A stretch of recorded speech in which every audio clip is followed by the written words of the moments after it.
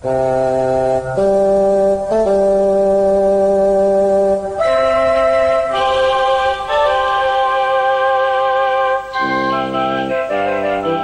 Geeks, Two Beers, episode 82, Home Alone.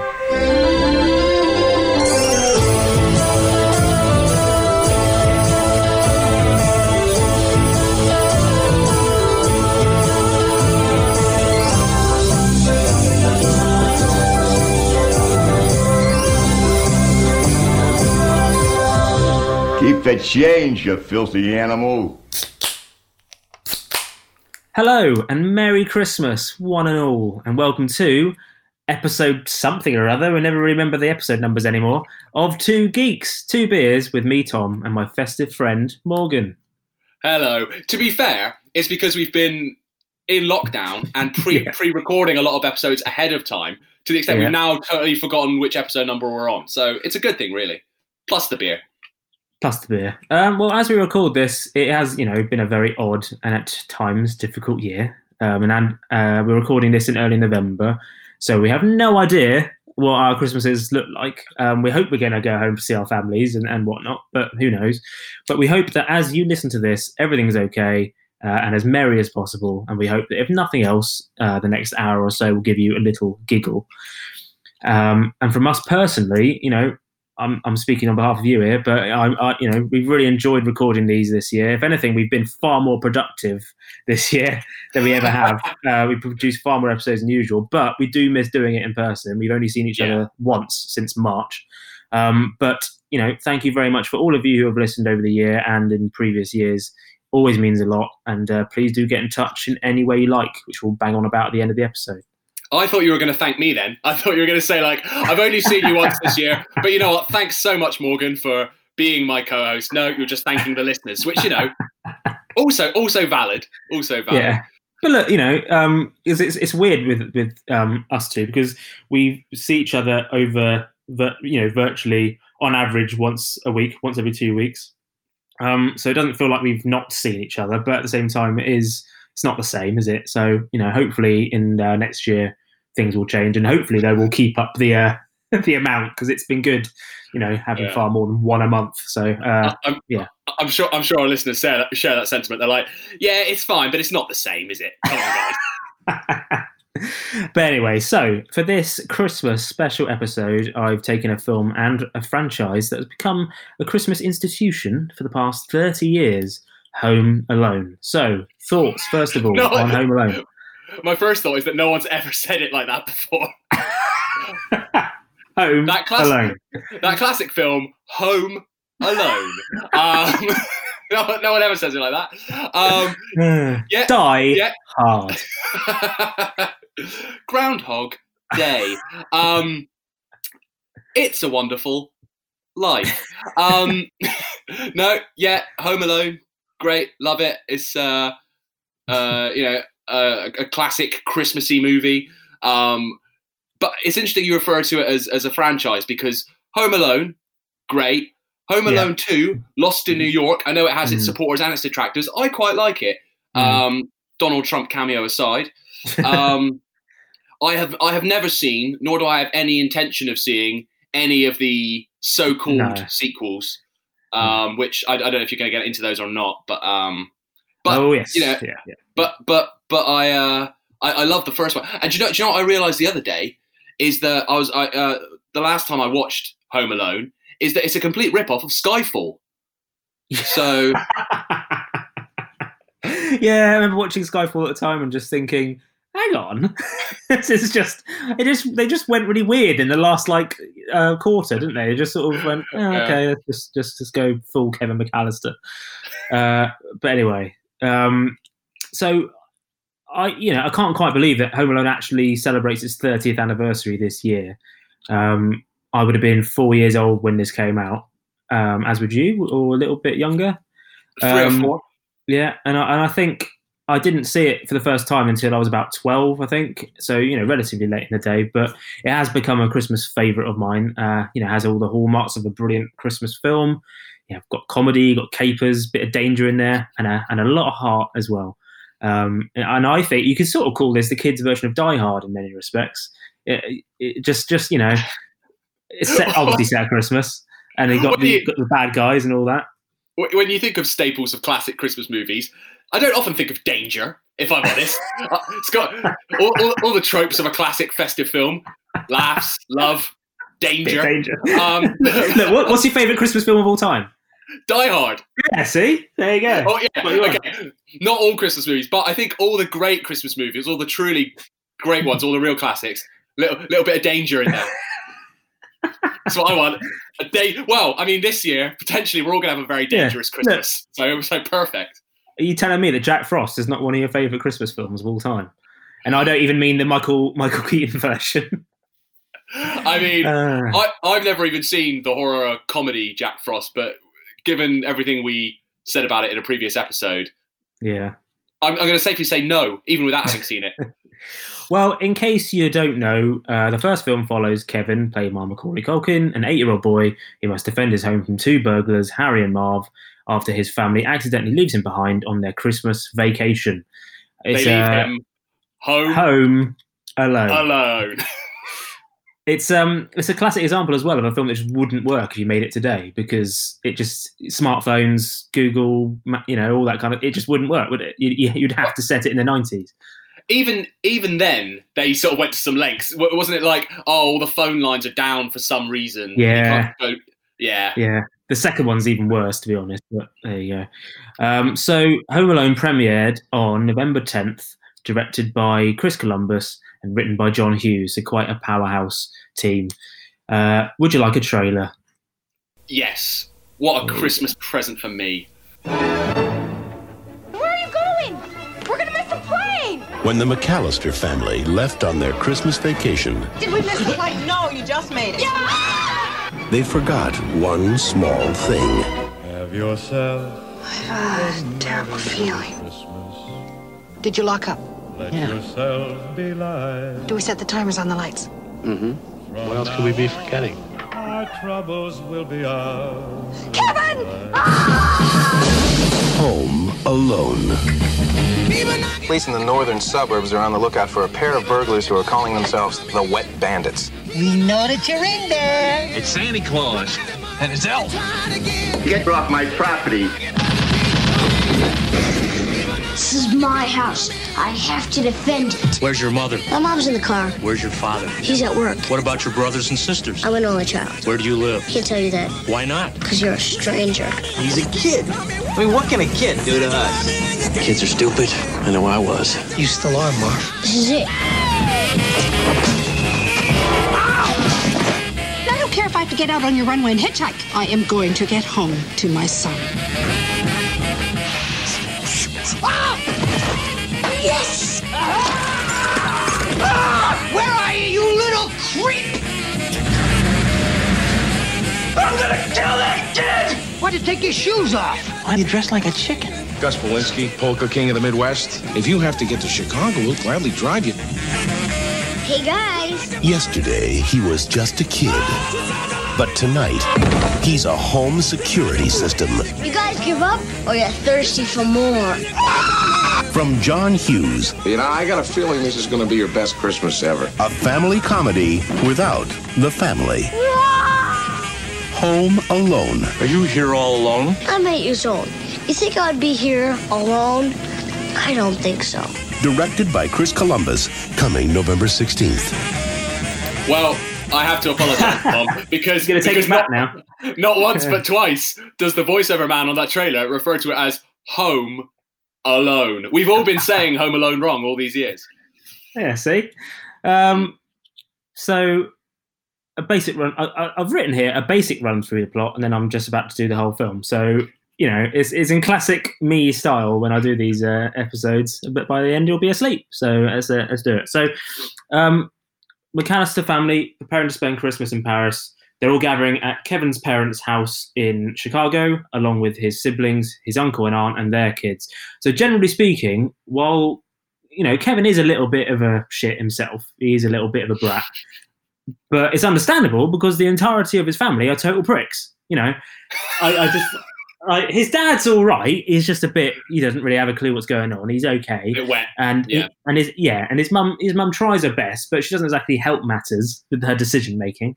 And but then his brother Buzz is a total douche. Buzz is awful. And the ultimate movie bully character. He's like a mini Biff Tannen. Buzz, don't you know how to knock phlegm wad? Can I sleep in your room? I don't want to sleep on the hide bed with Fuller. If you have something to drink, he'll wet the bed. I wouldn't let you sleep in my room if you were growing on my ass. And then his other siblings are dicks, and his uncle's an absolute prick. And it's just I don't blame him for wanting to be on his own, and they do that on purpose. Obviously, that's why he wants to be on his own. And to be honest, it's probably at the root of his violent tendencies that later emerge throughout the film. Yeah, and I feel like that trailer just kind of gave away the entire. It's knowing the movie as well as we do. I feel like that was the entire plot from start to finish in one little mini trailer. But I guess that's. That's what they do now, isn't it? If the trailer didn't ruin the film's plot, you're about to. So. Great. Well, it's actually been a talking point on social media over the past few years, trying to work out, the family tree of the McAllisters and Kevin's cousins, because there's so many of them, and it's never really explained properly, apart from Buzz. It's never really obvious, and even Buzz, it's not obvious that it's his brother. It's never really unless you're really paying attention, it's not obvious who belongs to who. So in case you want to know, not that we don't have photos of these kids, it's pointless, but you can look it up. Here's a list of names and a list of ways in which these names are related to each other. Look, great. There'll be someone out there who finds this interesting. So, Kevin is the son of Peter and Kate, and his siblings are Buzz, Megan, Linny, and Jeff. And then you've got Uncle Frank and Aunt Leslie, and their children are Tracy, Rod, Sondra, Brooke, and Fuller. And then there's Uncle Rob and Georgette, who are in Paris. That's who they're going to see.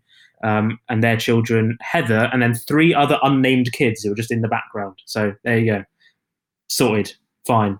But also, what the hell do Kevin's parents do to have a house that big? It's huge. It's humongous. It's ridiculous. Well, according to the official novelization of the film, which came out at the time, written by Todd Strasser, was a quick promotional tie-in, reveals that Peter McAllister is a prominent businessman / day trader, and Kate McAllister is a fashion designer, which explains all the mannequins that Kevin uses in the party scenes and later. So that interested me. I don't know about you. Well, I do find that interesting. I don't know if that's Home Alone canon, but yeah, I'm going to say what I like about that is you called it a cheap, quick promotional tie-in. That author there, he's done a good job. He's paid attention to the little nuances. He's gone, what's with them mannequins? And he's created. And he's created more backstory, and I would go so far as to say he's given the Home Alone story more substance and more nuance than it may have originally had on the silver screen. Exactly, that's what an official tie-in novel does. You see, it's like all the lost encyclopedia. You need it afterwards. So on the night before their departure, Peter and Kate's younger son, Kevin, subject to ridicule by his older siblings, and he accidentally ruins the family dinner and their flight tickets to Paris after a fight with Buzz. And again, that's something that was picked out by fans in recent years, because it's not an obvious moment when he's made a big mess because he's pushed Buzz and there's drinks go everywhere. And then I think it's the dad picks up a load of stuff, and in it includes Kevin's tickets. You can see it in the bin. It's not an obvious shot. It's not like it zooms in on it, obviously, but it's just sort of there. And if you pause it, you can see it. So that's why when they count the tickets later, Kevin's ticket isn't there. So then they don't realise they're missing anything. So, yeah, that makes sense. They did his ticket. His ticket was lost, so they didn't realise they were missing a child. Of course. Maybe they should have. I guess that's why they had the uncle and aunt there as well with all their kids. So there's a lot of kids. And the reason they do a head count, and there's this little kid from down the street who was just hanging around, and that's why they do a head count. And they thought that was Kevin and it was someone else. But maybe they should have been cheaper by the dozen type thing and just had ridiculous amount of children, and it would have been more believable. And as you say, during the night, heavy wind damage to the power lines, causing a power outage, and resets all the alarm clocks, causing the family to oversleep. In the confusion and rush to the airport, Kevin is accidentally left behind because he was banished up into the attic to think about what he did. I mean, maybe they wouldn't have abandoned their child if they hadn't already locked him in the attic. I feel like there's maybe I don't know if they locked him in the attic. I mean, they made him sleep in the attic. I feel like there's patterns of behaviour that are emerging here. It's a lot of the time this is played off as a one-off, humorous incident that they forgot their child. I think there was a long history of abuse that goes that goes way beyond this one incident that we see in the movie Home Alone. So Kevin wakes up to find the house empty and, thinking that his wish for his family to disappear came true, is overjoyed with his newfound freedom. I made my family disappear. Kevin, you're completely helpless. No, Kevin, you're what the French call les incompétents. Kevin, I'm going to feed you to my tarantula. Kevin, you are such a disease. There are 15 people in this house, and you're the only one who has to make trouble. Look what you did, you little jerk. I made my family disappear. However, he soon becomes frightened by his next-door neighbour, Old Man Marley, who was rumoured to be a serial killer who murdered his own family, as well as the... do you remember him? Do you remember that? Yeah, just needlessly dark, that. Yeah, really, yeah. You're right. This film does have a dash of danger. See? It really does. As well as the Wet Bandits, Harry and Marv, a pair of burglars who have been breaking into other vacant houses in the neighbourhood and have targeted the McAllister's house. So Kate realises mid-flight that Kevin was left behind, and upon arrival in Paris, the family discovers that all flights for the next 2 days are booked. Peter and the rest of the family stay with his brother Rob's apartment in Paris, while Kate manages to get a flight back to the US, but only gets as far as Scranton. This is where we have a truly brilliant cameo appearance from John Candy as Gus, the lead member of a travelling polka band who helps her travel with them to Chicago. And any excuse to watch a little bit of John Candy is fine by me. Scranton, Pennsylvania. My geography knowledge is shocking, but I know that because of the office, US office. So yeah, absolutely. Couldn't help but hearing you got a little bit of a dilemma there. We got a crisis ourselves. Allow me to introduce myself. Gus Polinski. How are you? Polka King of the Midwest. The Kenosha Kickers. Hi there. How are you? No? That's okay. I thought you might have recognized. Anyways, I had a few hits a few years ago. That's why just polka. No? Twin Lakes Polka, Damavuji Polka, a.k.a. Kiss Me Polka, Polka Twist. Well, these are songs. Yeah, some fairly big hits for us, in the early 70s, Yeah, we sold about 623 copies of that. In Chicago? No, Sheboygan. Very big in Sheboygan. They loved it, I'm sorry, did you say you could help me? Anyway, I'm rambling on here. Our flight was canceled, so we gotta drive. So, see the guy in the yellow jacket over there by the budget sign? He's gonna rent us a nice big van, and we're gonna drive to Milwaukee. Now, I heard you had some problems. You're getting to Chicago to see your kid or something? My son, we left and he's there. Oh, jeez. If you have to get to Chicago, we'll gladly drive you. It's on the way to Milwaukee. You'd give me a ride? Sure we will. Why not? You gotta get home and see your kid. A ride to Chicago? Sure, it's Christmas time. Thank you. Oh, thank you. You don't mind going with some polka bums? No, I'd love to. There's something about John Candy that just the very sight of John Candy fills me with happiness. Yeah, he's just brilliant, isn't he? Yeah. If you're in a bad mood and you just see John Candy's face, you just filled with memories of Home Alone and Cool Runnings and Planes, Trains and Automobiles, and you immediately just feel like, yes, feel great. Yeah, died age 43 in 1994. That long ago. It doesn't feel like that long ago, but yeah, Cool Runnings is one of my all-time favourites. Maybe we'll do a Cool Runnings episode next Christmas. There's a lot of snow in it. Human Prozac, John Candy.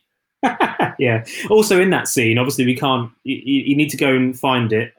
You know the scene. If you've seen Home Alone, you know what we're talking about. But there's to the right of Kate, next to John Candy, there's a bloke who's standing there, and he's got a beard. And he's just he doesn't say a line or anything. He's just there, and loads of people pointed out, go, "Hang on, is that Elvis?" And he looks just like what Elvis Presley would have looked like in 1990 if he was still alive. And it's uncanny. It is crazy how all these sightings over the years of Elvis. This is my favourite. Beard aside, yeah, he kind of also looks like Richard Karn from Home Improvement, but so it's either definitely Elvis back from the dead or Richard Karn, Tim Allen's co-star from the 90s sitcom Home Improvement. But the idea that Elvis faked his own death and then went, do you know what I'm going to do? I'm going to be like a bit part, like walking part in the background of Home Alone. Why not? Yeah. Just no one will believe it. Just to mess people around. They go like, well, if Elvis did go to all that effort to fake his death, like. It's quite clever, really, because if you were going to fake your death, you'd think of like because the trouble is people are always like, oh, he got washed away at sea and things like that, really like cool sounding ways. Elvis he pretty much like shit himself to death on the toilet, right? And so I was going, well, no one would fake that because it's so embarrassing. And he's like, yeah, that's exactly what I thought you would think. And then like. It's like, well, it can't be Elvis because, again, if he was trying to hide the fact that he was still alive, he would not appear in the background of a scene in one of the biggest films of all time. And he's like, yeah, you're falling for all my tricks, like that. He's like, he's quite. That was half James Stewart, half Elvis Presley. You ain't nothing but a hound dog, crying all the time. It's not Christmas unless we have a James Stewart impression, is it? Christmas would have been Christmas without a James Stewart impression. 'Tis the season for me doing my terrible James Stewart impression. Anyway, so on Christmas Eve, Kevin overhears that the Wet Bandits are discussing their plans to break into his house that night. And this is when he's also starting to miss his family. And he asked the local Santa Claus impersonator if he could bring his family back for Christmas. And that is one of my all-time favourite scenes ever. And I did bring it up in the Ranking the Santas episode. So go back to hear that. So he goes to church and watches a choir perform. And he meets Old Man Marley, who dispels all the rumours about him. And I'd say this is truly one of the most heartwarming scenes in recent-ish cinema history. You want to know the real reason why I'm here right now? Sure. I came to hear my granddaughter sing. And I can't come and hear her tonight. You have plans? No. I'm not welcome. At church? Oh, you're always welcome at church. I'm not welcome with my son. Years back, before you and your family moved on the block, I had an argument with my son. How old is he? No, he's grown up. We lost our tempers, and I said I didn't care to see him anymore. He said the same. We haven't spoken to each other since. If you miss him, why don't you call him? I'm afraid if I call him, he won't talk to me. How do you know? I don't know. I'm just afraid he won't. No offense, but aren't you a little old to be afraid? You can be a little old for a lot of things. You're never too old to be afraid. That's true. I've always been afraid of our basement. It's dark, there's weird stuff down there. And it smells funny, that sort of thing. It's bothered me for years. The basements are like that. Then I made myself go down there to do some laundry. And I found out it's not so bad. All this time I've been worrying about it. But if you turn on the lights, it's no big deal. What's your point? My point is you should call your son. Bloody lovely, that. And that's the first time I heard Carol of the Bells in my life. So thank you for that as well. Kevin returns home and rigs the house with booby traps to take on the burglars. Now, what's interesting about this film is like it doesn't like at any point set up the fact that he's like a kid genius or anything. Like it's not like he's got a reason to be amazing at setting up all these traps. It just is. It's like in Jurassic Park 3 when Jeff Goldblum's daughter comes along, and earlier in the film she kept banging on about her gymnastics stuff, and at the last minute she does like a whatever you call it and knocks out a velociraptor. It's like, oh right, that's why they brought that up. None of that in this, but you know, he's just a genius. By the way, that's Jurassic Park 2. Jurassic Park 3... Oh yeah, it was 2, you're right, yeah. Yeah, 3 is the one where the velociraptor says, Alan, that's how you... yeah. That's how you tell them apart. Yeah. Oh dear.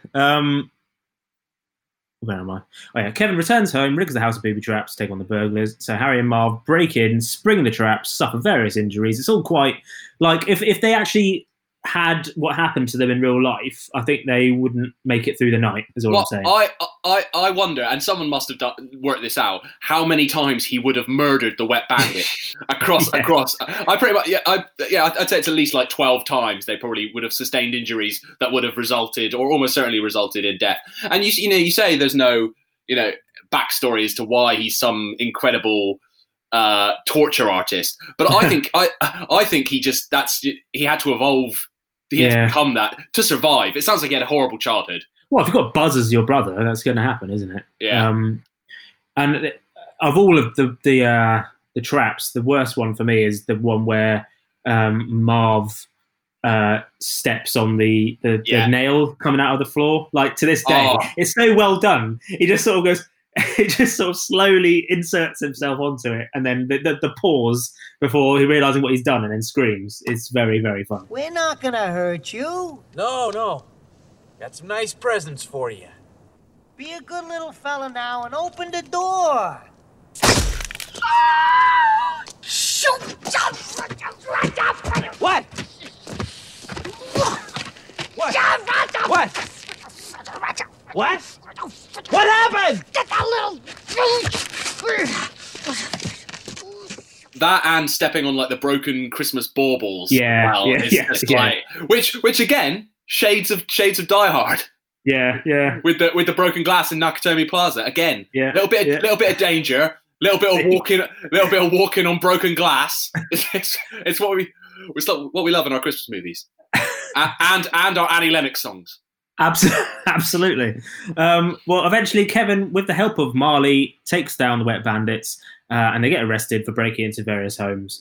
And on Christmas Day, Kevin is reunited with Kate. They reconcile, and then they are soon joined. It says here, soon joined, like literally seconds later, joined by his dad and the rest of the family who waited in Paris, and then he got a direct flight to Chicago. Why don't you tell her? Like, imagine being her. You spent like days getting home, and then you finally get back, and then like 10 seconds later, everyone else turns up. You're like, oh, fuck.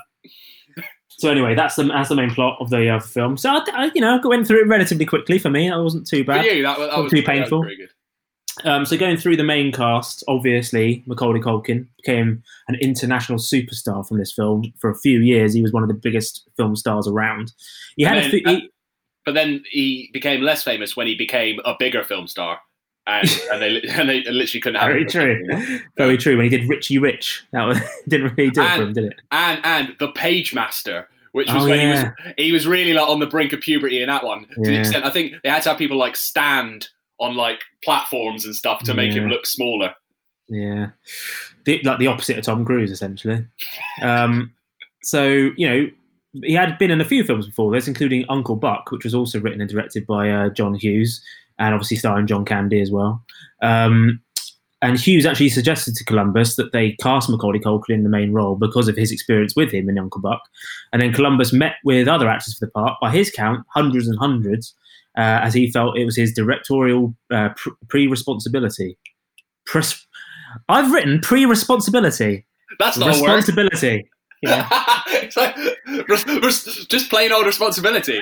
It's no, pre-responsibility. For a second, I thought, is that like a movie term? Is that like a thing they do? Of course, I think maybe Christopher Columbus wasn't all that smart, and he just, as you tend to do sometimes, make up a word. And he was like, I see what you're saying about casting Culkin, but I feel like it's my responsibility here to. To hire the lead. I really do feel like I'm responsible for that. Responsible. Oh, very funny. Columbus met with Culkin and agreed he was the right choice for the role. Macaulay Culkin actually took a break from acting as early as 1994, and he didn't make his return until 2003 with a guest appearance in Will and Grace. But then, even since then, he's not really done much until very recently. In 2013, he co-founded the New York-based pizza-themed comedy rock band, The Pizza Underground, of which he was the singer. Very niche. You think we're niche? That's the ultimate niche, isn't it, really? But do you know what else Macaulay Culkin did? What? Dated Mila Kunis. So... He did. Yeah, he did. Yeah. I love that story that Russell Brand told. Do you remember that? Where he was like, when he was in, Forgetting Sarah Marshall, and he obviously meets Mila Kunis on set, and then she keeps talking about her boyfriend Mac, and he's like, who's Mac? Who's this guy? And then she finally introduces him. He's like, that's Macaulay Culkin. You can't just introduce me as Mac. It's Macaulay Culkin. Very funny. Anyway, he was also... he's currently the publisher and CEO of satirical pop culture website and podcast called Bunny Ears. But he also starred in a brilliant advert for Google Assistant in December 2018, which reprised his role of Kevin after 28 years, and it recreated scenes from Home Alone while he asked Google Assistant to set reminders for him. So sort of like what we said earlier, how Home Alone wouldn't work now. It was like updating it, and it was really, really good. It was a really genuinely great advert. It worked really well, and it was great to see him do it and actually acting, and he was great in it. But he's actually coming back as well. It was earlier this year. He was cast in the next series, American Horror Story. Was that already happened? Has that already happened? No. It probably should have already happened, but you know. Yeah, that's probably what it is. Yeah, it was like that was February. I feel like that should have happened by now, but that's why. So yeah, maybe we'll see the Culkin Renaissance in 2021. The Culconaissance. Yeah, exactly. The Maconaissance. That's better. That's better. For the role of Harry, one of the Wet Bandits, Robert De Niro and John Lovitz were considered for the role. But after both rejected it, they got the combination of the two, which is it really is. Like little bit of Lovitz, little bit of De Niro. Yeah. Put those two hands together, you get Pesci. Yeah. He had already, and Pesci had an amazing year because he also starred in his career-defining role of Goodfellas, also in 1990. So two completely different roles, two completely different films, both in the same year. Obviously, he'd been around for a while, already well respected. But this year really cemented him as like a cinema great. And if in 1 year you can be like brilliantly funny in Home Alone and absolutely terrifying in Goodfellas, you're literally like, we made fun of Pesci there. Pesci got range, and he's like, look at all my range, 1990. Daniel Stern played Marv, the role he's probably best known for, but he's also known. He's done a lot actually. I was surprised. Yeah, so he is also. He played Phil in City Slickers and City Slickers 2. But also, I didn't know this, he was the voice of adult Kevin in The Wonder Years. Was he? Yeah, and he was also the voice of Dilbert in the cartoon series Dilbert. So, Like it's a little more niche. Yeah, but, done far more than I thought, so good. But actually, before shooting started, Stern was told that the production schedule had been extended from 6 weeks to 8. And after being informed that there was no money in the budget for a pay increase that he wanted due to the extended schedule, he actually dropped out of the role. And Daniel Roebuck, who's now most famous for playing Dr. Arzt in Lost, if you remember him, in the first season, he was quickly hired to replace him. But after 2 days of rehearsal, Chris Columbus didn't see any chemistry between him and Pesci and decided to bring back Stern. So, could have... So I feel like Roebuck is the Home Alone equivalent of what's his name from Back to the Future? Eric Stoltz. Eric Stoltz. Yeah, there you go. Yeah. Roebuck later said that although he was upset to be fired from the production, he now believes the experience to be such a little blip of unimportance, which is a great quote, but like something tells me that's not quite accurate. But okay, not bitter at all. He's like, if I'd got that role, I could have been the voice of Dilbert. Yeah. I could have starred in not just City Slickers, but also City Slickers 2. Well, little did they know that in 14 years he would be blown up with a load of dynamite and Lost after being in about 5 episodes. And fan favourite, Arzt. John Hurd played Peter. He's probably one of the greatest that guy actors of all time, isn't he, John Hurd? Like he's just sort of pops up in loads of films of that era, like Beaches, My Fellow Americans, Big. He was also in The Sopranos for a bit. Sadly died of a heart attack in 2017 at the age of 71. But he's not in the film much, but in the scenes he's in, he's really, really great. And then you got Catherine O'Hara, who still looks exactly the same as she did then. Exactly the same. Like she was only 36 at the time of Home Alone, Catherine O'Hara. So we're nearly her age. She had already appeared in Beetlejuice again a couple of years before, but has been busy ever since, and most recently winning lots of plaudits for her role in Schitt's Creek, which I have to admit I've never seen, but I hear good things. Great name, Roberts Blossom played Marley, not Robert Blossom, Roberts Blossom. He was a great character actor and poet, and he also had roles in Deranged, the original the 1974 version of The Great Gatsby, Close Encounters of the Third Kind, Escape from Alcatraz, and The Last Temptation of Christ. But I'd say this is probably his most famous role. And he died in 2011, aged 87. And his first name was Roberts. Yes. And that's definitely not just another of your typos. No, it's not a typo. It's his actual name. For once, okay, because I do feel like we have a responsibility to get these things right. So presumptuous, so ridiculous. The role of Uncle Frank was originally given to it was actually written rather for Kelsey Grammer, but was given to Jerry Baman when Grammer was unavailable. But I feel like Grammer would have been totally underused in that role because he's not in it much. Maybe if Grammer, because apparently I think they were going to have more scenes set in Paris, so maybe if Grammer was in it, they would have had far more of Uncle Frank. And you know, Baman is really good in it, but I'd love it if it was Kelsey Grammer. Well, I bet Grammer feels stupid now. Like, I bet he wishes he'd been at Home Alone. I bet he feels like he's got egg on his face, like scrambled egg all over his face. I've forgotten the line. How does it end? Seattle, we love you, or something like that. Santa, we love you. Seattle.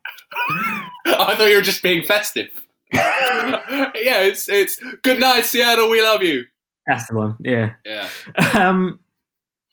Devin Rattray. What I like about totally like off topic, but what I like about the Frasier theme song is that they were like, right, Kelsey, we're going to do this spin-off from Cheers.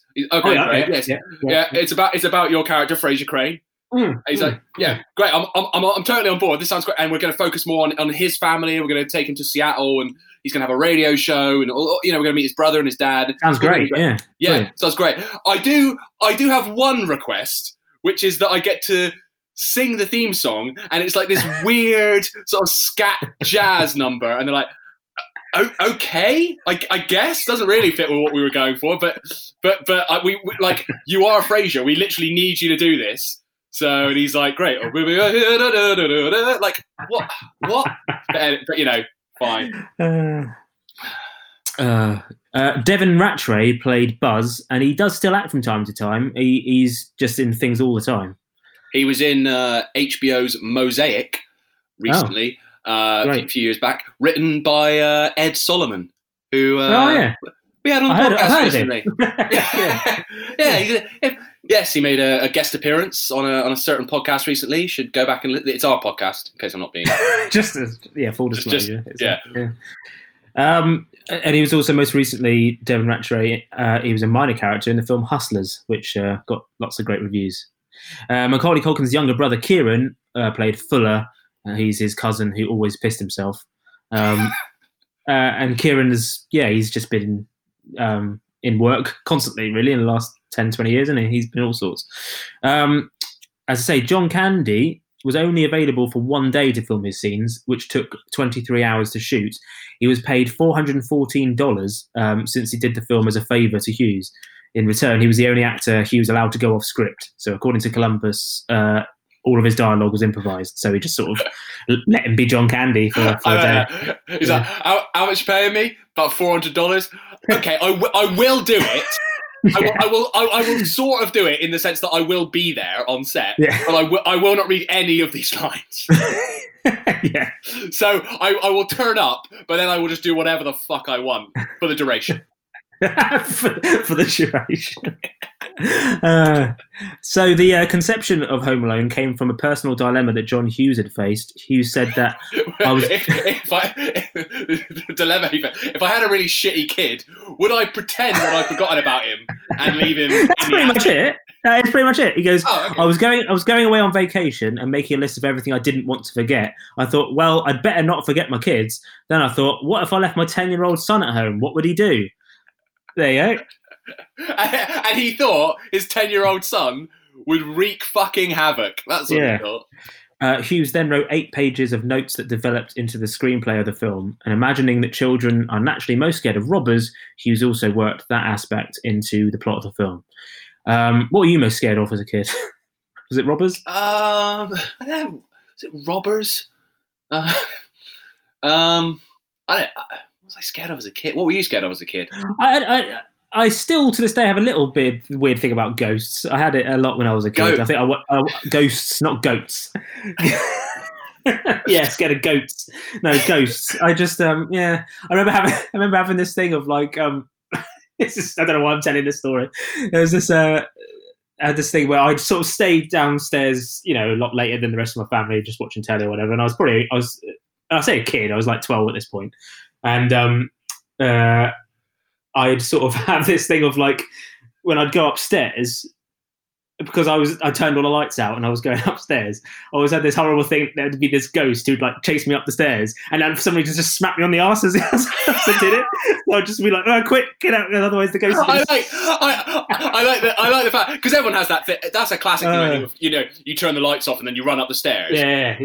I added the arse bit. I don't know why. Yeah, you didn't think that the ghost would like kill you. You thought you thought it would be. He's quite a playful ghost, if anything. Well, he's some kind of sex pest poltergeist. I want to put it out there, I didn't have any kind of problems of growing up or any kind of incident. I don't know why I thought that, but there you go. Yeah. But also, Tom and I, like a carry-on ghost. With the Benny Hill theme. Yeah. Tom and I used to be flatmates, and Tom swore blind once that you had a spooky encounter. Honestly, to this day, it should have done this as a Halloween thing, but to this day, it's the only moment that is unexplained. I've since found out what it is. It is something to do with sleep, something, not deprivation, but there's a condition where apnea, your heart, something like that. Yeah, I think it's sleep paralysis, something like that. I've found a whole subreddit about it and whatever. But until I knew that, I felt genuinely this was like a proper incident. And when it happened, I was like, oh, ghosts exist, because this has happened now. I've been proved it's actually existing. Brilliant. And all it was that there was a ghost breathing on your neck. Yeah, I woke up in the morning and I knew I was awake because I was looking at my alarm clock that I knew was going to go off at 7. And I was just staring at it, and there was just an old man's voice to the side of me, breathing heavily, over and over and over again. And it was. How did you know it was an old man if you couldn't see it? I could just tell it was that you could just hear from the voice that it was an old man of some description. And it was so real that it wasn't like everything else was just boring. And I was just looking at the alarm clock, waiting for it to come on, terrified, not moving. And then it went to 7 a.m. I saw it move. And then radio, I think it was Radio 2 I had on, Chris Evans or whatever came on. And then it stopped and it finally went away. And then he slapped you on the ass. And you woke up. Right on the ass, yeah. But yeah, I think I think that was just a moment of whatever this conditions that I've forgotten is called, sleep paralysis or something like that. But anyway, yeah. Have you ever had any ghost? I don't know why we call them ghost stories because I've been Home Alone episode, but yeah. Have you worked out what you were scared of as a kid? Maybe you weren't. Maybe you weren't scared of anything. I think just the dark. I never been a big fan of the dark, and I've still got a thing now where I always think there's a man in my wardrobe, like. Because you've quite often got like shirts hanging down, and it's like someone could quite easily be in my wardrobe, like I guess like a robber, and he could. So I do, especially if I'm alone in the house. I do like alone. Home if I'm home alone. I do before I go to sleep at age 34. Open the wardrobe, part the shirts, just to make sure there's no one crouched in the wardrobe, and then I sleep soundly. Nice. I do still have a thing about showers, and not really because of Psycho or anything, but I just have this thing of I don't like being under the shower with just because it's the one time where your face is obviously like covered in water and you can't see what you're doing, and I just have this image of just once I finally come out and can see there just being something there. And again, it's very Psycho-esque, but again, it didn't really affect me. I only watched that relatively recently, and I've always had this as a thing. So yeah, and listeners, we've said that everything that's going on in the world right now is why we're recording apart and we're doing this virtually, but actually it's because Tom hasn't showered for years and I didn't have the heart to tell him, but now you brought it up. Like, I can't be in the same room with you. That's why no one hangs out with me anymore, right? Anyway, that was a bit of a sidebar, wasn't it? So Home Alone was initially set to be financed and distributed by Warner Brothers, and Hughes promised the studio that he could make the movie for no more than $10 million, considerably less than most film production budgets of that era. Concerned that the film might exceed that amount, even minimally, and that Warner would insist on keeping to it, Hughes met secretly with 20th Century Fox before production to see if they would be interested in funding the project if Warner proved as inflexible as the producer feared. And according to executive producer Scott Rosenfeld, a copy of the script was secretly, clandestinely, delivered to Fox. bypassing all the legal restrictions that would have otherwise prevented Fox from seeing it until the project was in turnaround. And early in production, the film's budget grew to $14.7 million, well past the limit Warner had imposed, and the studio demanded that it be cut by $1.2 million, and the producers responded with a memo arguing that the budget could not be cut any further. Unconvinced, Warner shut down production the next day, but it quickly resumed when Fox took up Hughes on the earlier offer, and the final budget ended up growing all the way to $18 million. So bit of luck there. So Warner Brothers were paying for the movie. Yeah, but not very well. Yeah, $10 million they were trying to. But then he slipped the script to Fox. Yeah. But then he went over budget. Yeah. And then Warner were like, right, we're shutting it down. Yeah. And then what happened? Then he just sort of carried on with Fox. They just went, oh, do you still want it? And they were like, yeah, go on then. I don't think you get away with that today. One studio shuts a movie down, the other one just picks it up. Well, you're not meant to, but I think they kind of because they secretly gave it to them and like mid shoot. Yeah. Okay, all right. It was the it was the 90s, so who knows? Yeah. Chris Columbus came on board after he left National Lampoon's Christmas Vacation before shooting started. He left that film because of a personality clash with actor Chevy Chase, who Columbus said treated him like dirt. I find it hard to believe that someone couldn't get on with Chevy Chase. I mean, we never hear any bad things about Chevy Chase, do you? No. No. So he left that project, and they all laughed at Christopher Columbus, but he made a comeback. Columbus Christopher Columbus when he said Chevy Chase was a dick. Columbus did an uncredited rewrite of the rewrite. That's a hard word to say, isn't it? Columbus did an uncredited rewrite of the script, which included the character Old Man Marley. So he introduced that character. He added the character to give the story a more serious layer as well as a more emotional ending. So well done him. Do you think he's always like, Christopher Columbus? He's like, Chris. My name's Chris. Oh, yeah. Christopher Columbus. Why don't you go find America, Christopher Columbus? He's like, it's Chris. Chris Columbus. It's Beard for Say. There's also the film within a film, Angels with Filthy Souls, the title which parodies the 1938 crime film Angels with Dirty Faces. Paradise, great. To create the illusion that the film was authentic, like a great 1940s gangster film, the scene was filmed on black and white negative, and Johnny's office used authentic items from that era. One of the most famous bits of the film, I guess. Merry Christmas, you filthy animals, and all that. And I thought it was a real film at the time. I just assumed it was as a kid. Got me believing it. Well, a couple of facts. You love a bit of facts, don't you? Let's I love a bit of run facts. through. Yeah, got a few. Cinematographer Giulio Maycat has said that Pesci was more difficult to work with than Culkin. Pesci believed some of the dialogue was not of a quality that matched his acting ability. He also resented the early filming times since they prevented him from starting his day with 9 holes of golf that he preferred to do. After he took the assistant director by the collar one day to complain about this, daily call times were moved back from 7 to 9 a.m. to accommodate his rounds. So I love that. This is before Goodfellas as well. Do you know what I mean? So like, Yeah, but you gotta fake it till you make it. Yeah. Pesci was already acting like a major asshole movie star before he even was one. Gotta respect that. Also, Joe Pesci also deliberately avoided Macaulay Culkin on set because he wanted Culkin to think he was mean. So, I mean, that's what he says. I mean, I don't know if that's actually true. I'm not actually a dick. It's method. I want you to think I'm a dick.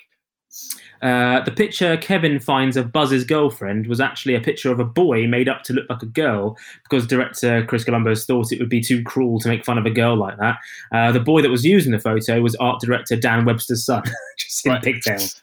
So yeah, I like. He's like, right, okay, we can't have a photo of a girl because that would be cruel. So what we'll do is we'll dress up a boy in pigtails and make fun of him. What's your son doing? We'll make fun of him instead. Brilliant. Yeah.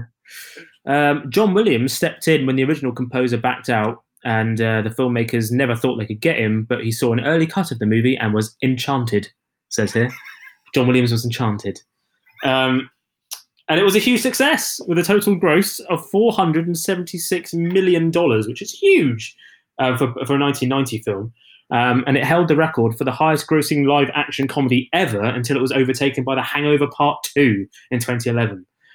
And it was also the third highest grossing film ever at the time. I didn't realise just how big Home Alone was in 1990. Of course, what soon followed was the sequel, Home Alone 2, Lost in New York, in 1992. Now, I have to say, I had never seen this film until a couple of days ago. Would you believe? I know, which is weird because I love the original, but for whatever reason, I just never got round to seeing it. I was just always a bit like, nah, can't be bothered. Just never saw it. Weirdly, I think I've seen it more time than the first one. It just always seemed to be on TV at Christmas, even more so than the first movie, just on all the time. And so I have a soft spot for it. Well, that's the thing, because like seeing any film like this for the first time as an adult is always strange. Yeah. But having loved the original, it wasn't too bad. My main gripe is that it's exactly the same as the first film. Like every single scene, particularly at the beginning, is almost shot for shot. Like it's almost, I don't know. It's just like everything down to the music, the choreography, even little things like they replaced Old Man Marley with the Pigeon Lady. It's the same thing. It's exactly the same film. But you love the first one, so it's like, well, come back for more of the same, please. I mean, it's a bit stupid that Harry and Marv just happen to have escaped and just happen to have landed in New York where Kevin just happens to be, but all right, fine. Guess who's alone in New York this Christmas?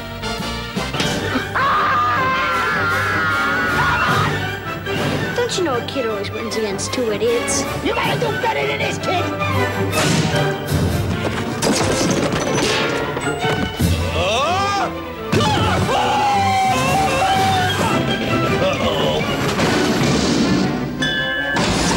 Home Alone 2, Lost in New York. Another Christmas in the trenches.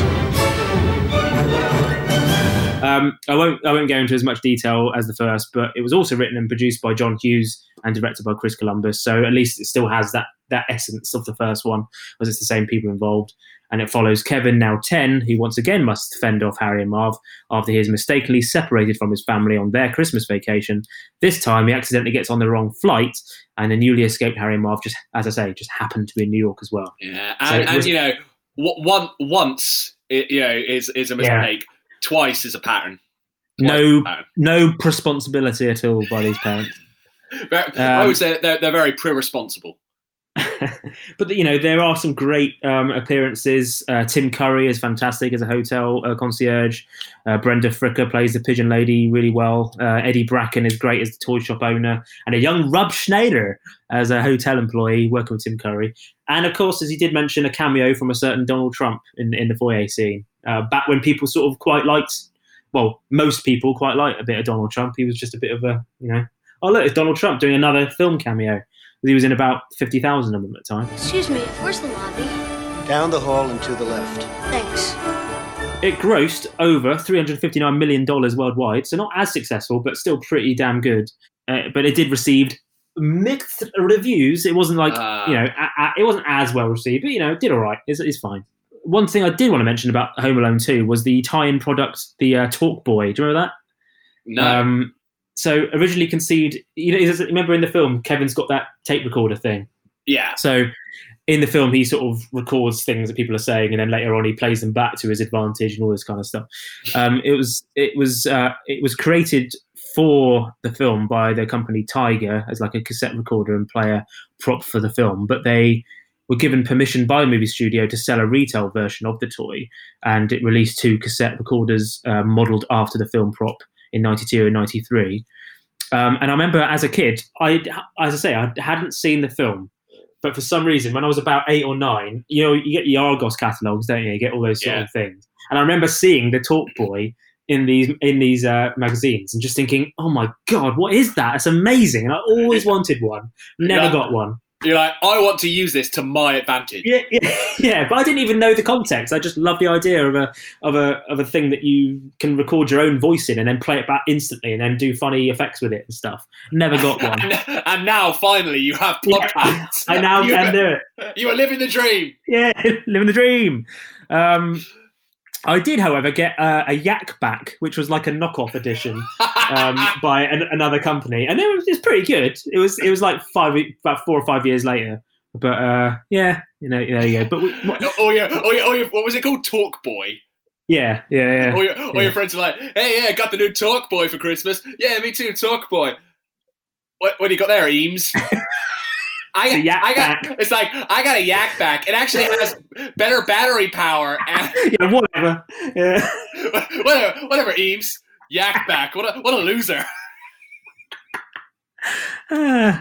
While the product sold okay at the time, following the release of Home Alone 2 on home video in July the next year, or maybe even the year after that, because it does take a while for these films to come out, and a cross-promotion with Life cereal, interest in the toys spiked in America in particular, and retailers had severely underestimated demand. And as a result, the Deluxe Talk Boy was one of the most highly sought-after toys during the 93 Christmas shopping season, selling out across stores everywhere. And then, sign of the times, they released a pink version of the cassette recorder called Deluxe Talk Girl in 1995. Couldn't get away with that anymore. No chance. Would you like to see a little commercial of the Talk Boy at the time? Now you can be as clever as Kevin with Tiger's new Talk Boy tape recorder. Stop drooling on me. Stop drooling on me. It even has speed control. Hi, kids. We're home early. Hi, kids. We're home early. Tiger's new Talk Boy tape recorder comes with audio cassette. Hiya, pal. Look for Home Alone 2, available now on video. Right, I remember that advert. I was watching it. Like, oh my god, I remember that. Yeah. You wanted one as well. That makes me so happy. Yeah, no, I was like, look at him getting up to japes. That looks incredible. Yeah. So in case you can't tell, there's like a little kid. He's getting up to scrapes, and I guess his like older brother or older sister. They're there with their boyfriend, girlfriend, and they're kissing. And he records her saying, "Stop drooling on me" when the dog is slobbering on her, and then when the boyfriend tries to kiss her. But I like the bit when he's like, "Hey kids, we're home early," and then it's like speed control, as if your parents would go, "Hi kids, we're home early." It's like, do your parents sound like that? How bizarre if they do. But yeah, always want one. Yeah, no, I love that. I love that advert. I was like, yes, I want to be that troublemaking little kid. Brilliant. So this was followed by Home Alone 3. So from 1997, also written and directed by John Hughes, which I was surprised about. And also the last Home Alone film released to cinemas as well. It stars Alex D. Linz as Alex Pruitt. There were lots of little bowl cut kids in the 90s. Yeah.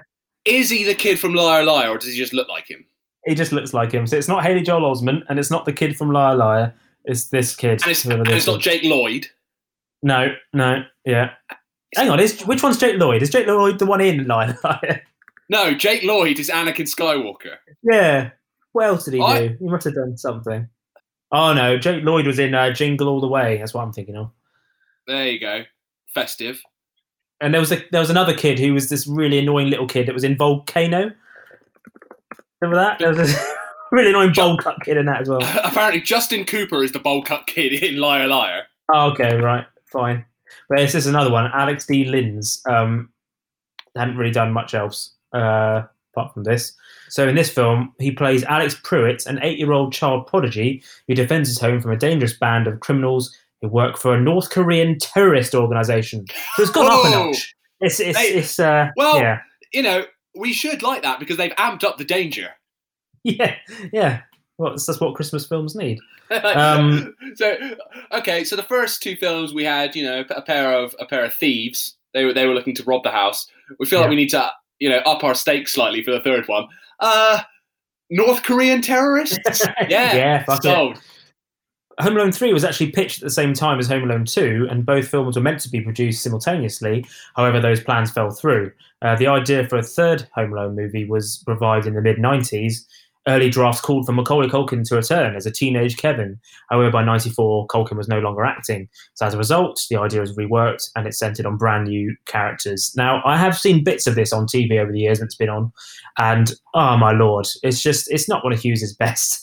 But it did star a very young Scarlett Johansson, so there is at least that. So here's a trailer the third Home Alone film?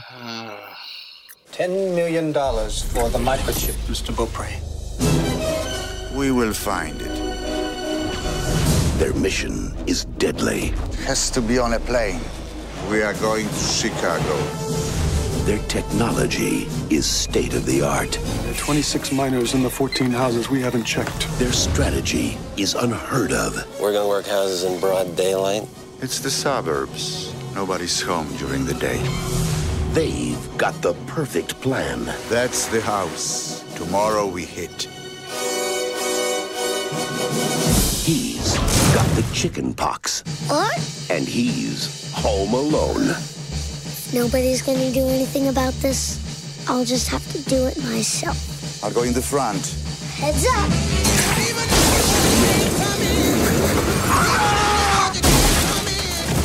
Ouch. Hi. Surprise. I'm coming down.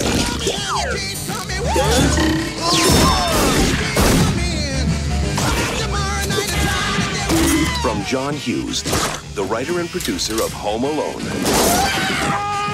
See ya. This Christmas, staying home will become an adventure again. Home Alone 3. Wait till you see what I do next. Written by John Hughes, directed by Raja Gosnell. Oh dear. Well, I said directed by John Hughes. I was obviously lying about that, but apart from that, yeah, not the best. And, you know, Macaulay Culkin. I think one of the reasons Macaulay Culkin was a big child star was because it's hard to be genuinely sort of charismatic and entertaining as a child star and not be irksome and a little oik and annoying and like nothing against what's he got, Alex D. Linz, but he's a little shit, isn't he? There's just something you just go, oh, I hope they get you. I hope these terrorists who are apparently from North Korea, but they're all white and appear more to be Russian, I think, or certainly European. I don't know, but like, yeah, not for me. Also, it was the 90s thing of like after a couple of films, just going instantly to like espionage and terrorism and stuff. Like the beginning of that trailer felt like an episode of 24. And like, do you remember the all the Air Bud films? Towards the end, it was all about foiling some sort of terrorist / crime mafia bosses and stuff. It was just ridiculous. It only grossed 79 million worldwide and received negative reviews, obviously. Although I think Roger Ebert was high when he wrote this. He said it was fresh, very funny, and better than the first two. I mean, oh dear! Like, should we always hold up Ebert as like a? You know, I know, but that instantly ruins everything. Let's stop citing Ebert. just. Do you know? I give that review 2 thumbs down. But worst of all came next, Home Alone 4, Taking Back the House. This was a 2002 made-for-TV film, which was first aired on ABC in November 2002. The film had the audacity of bringing back several of the main characters from the first 2 films, including Kevin, but with all of the roles played by different actors. Not one actor returned, but all the same characters. But like a remake or like a sequel, but all recast? A bit of both. I don't really know if it's meant to be a sequel, a remake, or what, but the plot revolves around Kevin trying to defend his future stepmother's house from his old nemesis Marv and sidekick wife Vera. So they've split up his parents. I don't know which ones, because it's his stepmother, so I don't know what that's about. And it's only Marv, but not Daniel Stern. I'd understand if you could only get Daniel Stern. So you were like, okay, we can't get Pesci. So yeah, but they couldn't get Stern. So what's the point? Why? Do you think they thought they were going to get Stern and they demanded more money and they were like, oh shit? Apparently it says here, Daniel Stern declined to play Marv, believing the script to be an insult to the original motion picture. So I reckon you're right. I reckon they were like, look, we're obviously not going to get Pesci, but Stern will do it. What else is he doing? Fuck it. What's he doing? Dilbert? Fuck him. And then even Stern was like, no, obviously not. This is shit. What's he doing? Dilbert? Fuck him. It doesn't make sense though, because in this, Kevin is meant to be 9, but he was 10 in Home Alone 2, which makes it technically in the canon takes place between the first 2 films. But in the third, it makes no sense. Well, so it's Home Alone 1.5, but his parents are still together in Home Alone 2. They're still together, and this is the first time he's meeting Harry and Marv again since they got. It's total nonsense. What are you doing? It's like it's set in a parallel universe where his parents broke up and he's 9 now and whatever. Oh my lord! Anyway, here's a trailer. Oh great! New on DVD and video, Home Alone, taking back the house. Here they come. You! Hello, Marv. Kevin's back. Kevin? In the biggest adventure of the year. Awesome. The house is bigger. The gadgets are slicker. Door open. Kevin's in charge, and the bad guys haven't learned a thing. Hi, Mommy. It's like he's stalking me. Home Alone, taking back the house, today on DVD and video. Ah, dear. Marv is played by French Stewart, star of Third Rock from the Sun. That guy. I thought I recognised him. Yeah. I mean, dreadful from start to finish. I mean, that just looks... what were they thinking? Even for a TV movie, like ABC, proper network. What are you doing? But would you believe it? That wasn't the last Home Alone film. Home Alone. Home Alone Holiday Heist. The film premiered on ABC Family in 2012. It was the second Home Alone film after Home Alone 3, not to focus on the McAllister family. So at least they did do that. But there were numerous homages to the previous films. But it also starred Malcolm McDowell, who just says yes to anything now, and Ed Asner turns up in the film. Again, it's not Christmas unless we talk about Ed Asner. Oh, here we go. A toast to Ed Asner. Merry Christmas. ABC Spark brings you all new family fun. This is totally cool. A world premiere movie event. New bad guys and a new hero. The only thing to be afraid of in this house is me. Home Alone, The Holiday Heist. Premieres Sunday at 8. Only on ABC Spark. I didn't know that had happened, and I wish I still didn't know. Well, that's not the end of the Home Alone franchise, because in August 2019, following the acquisition of 21st Century Fox by Disney, Disney CEO Bob Iger announced that a new Home Alone film is in development and would premiere on the company's streaming service, Disney+. The plot is said to centre around a boy who faces off against a married couple after he steals something of theirs. Well, that makes it sound like he deserves it. Yeah. Yeah. Kevin never stole anything. He was just, he stole that toothbrush from the shop, but that was by accident. In December 2019, Archie Yates, Rob Delaney, and Ellie Kemper were cast in the film. So that sounds good. That's pretty good. In February 2020, it was announced that the characters, or some characters from the first two films, including Kevin, Harry, Marv, and Buzz, would be making appearances in the film, with Macaulay Culkin reprising his role as Kevin, which is amazing. By March 2020, the Walt Disney Company paused production on all their live-action films, including the Home Alone reboot, which had begun filming in Canada due to coronavirus. So, hopefully, maybe next Christmas, we could get a proper Home Alone film again. What we want is one of those sequels they do nowadays where they go, this is the proper one. Yeah, forget those ones. One and two count. We'll see how we feel about 2. Yeah, if we're feeling generous, we'll include 2. 1 definitely, and this is brilliant. Bring back Culkin. Shoehorn a way of making him be in the film. Be great. But that is about it. So thoughts on Home Alone and its franchise? Love the film, hate the franchise. It's basically how I'm feeling. I'm feeling festive, but I'm not feeling too charitable. No, the first one is an all-time Christmas classic, no question. The second, bit more divisive. I have a soft spot for it. You're right, it is just the first film done all over again. But Die Hard 2. Yeah. But it also gave us the Talk Boy, or in your case, the Yak Back. So for that, I'll be forever grateful. And let's just pretend the rest didn't happen. It's a bit like Christmas, where you're like, the build-up's great, the first hour or so is great, and then it kind of, devolves, and you go, let's just pretend the rest didn't happen. Let's pretend the rest didn't happen.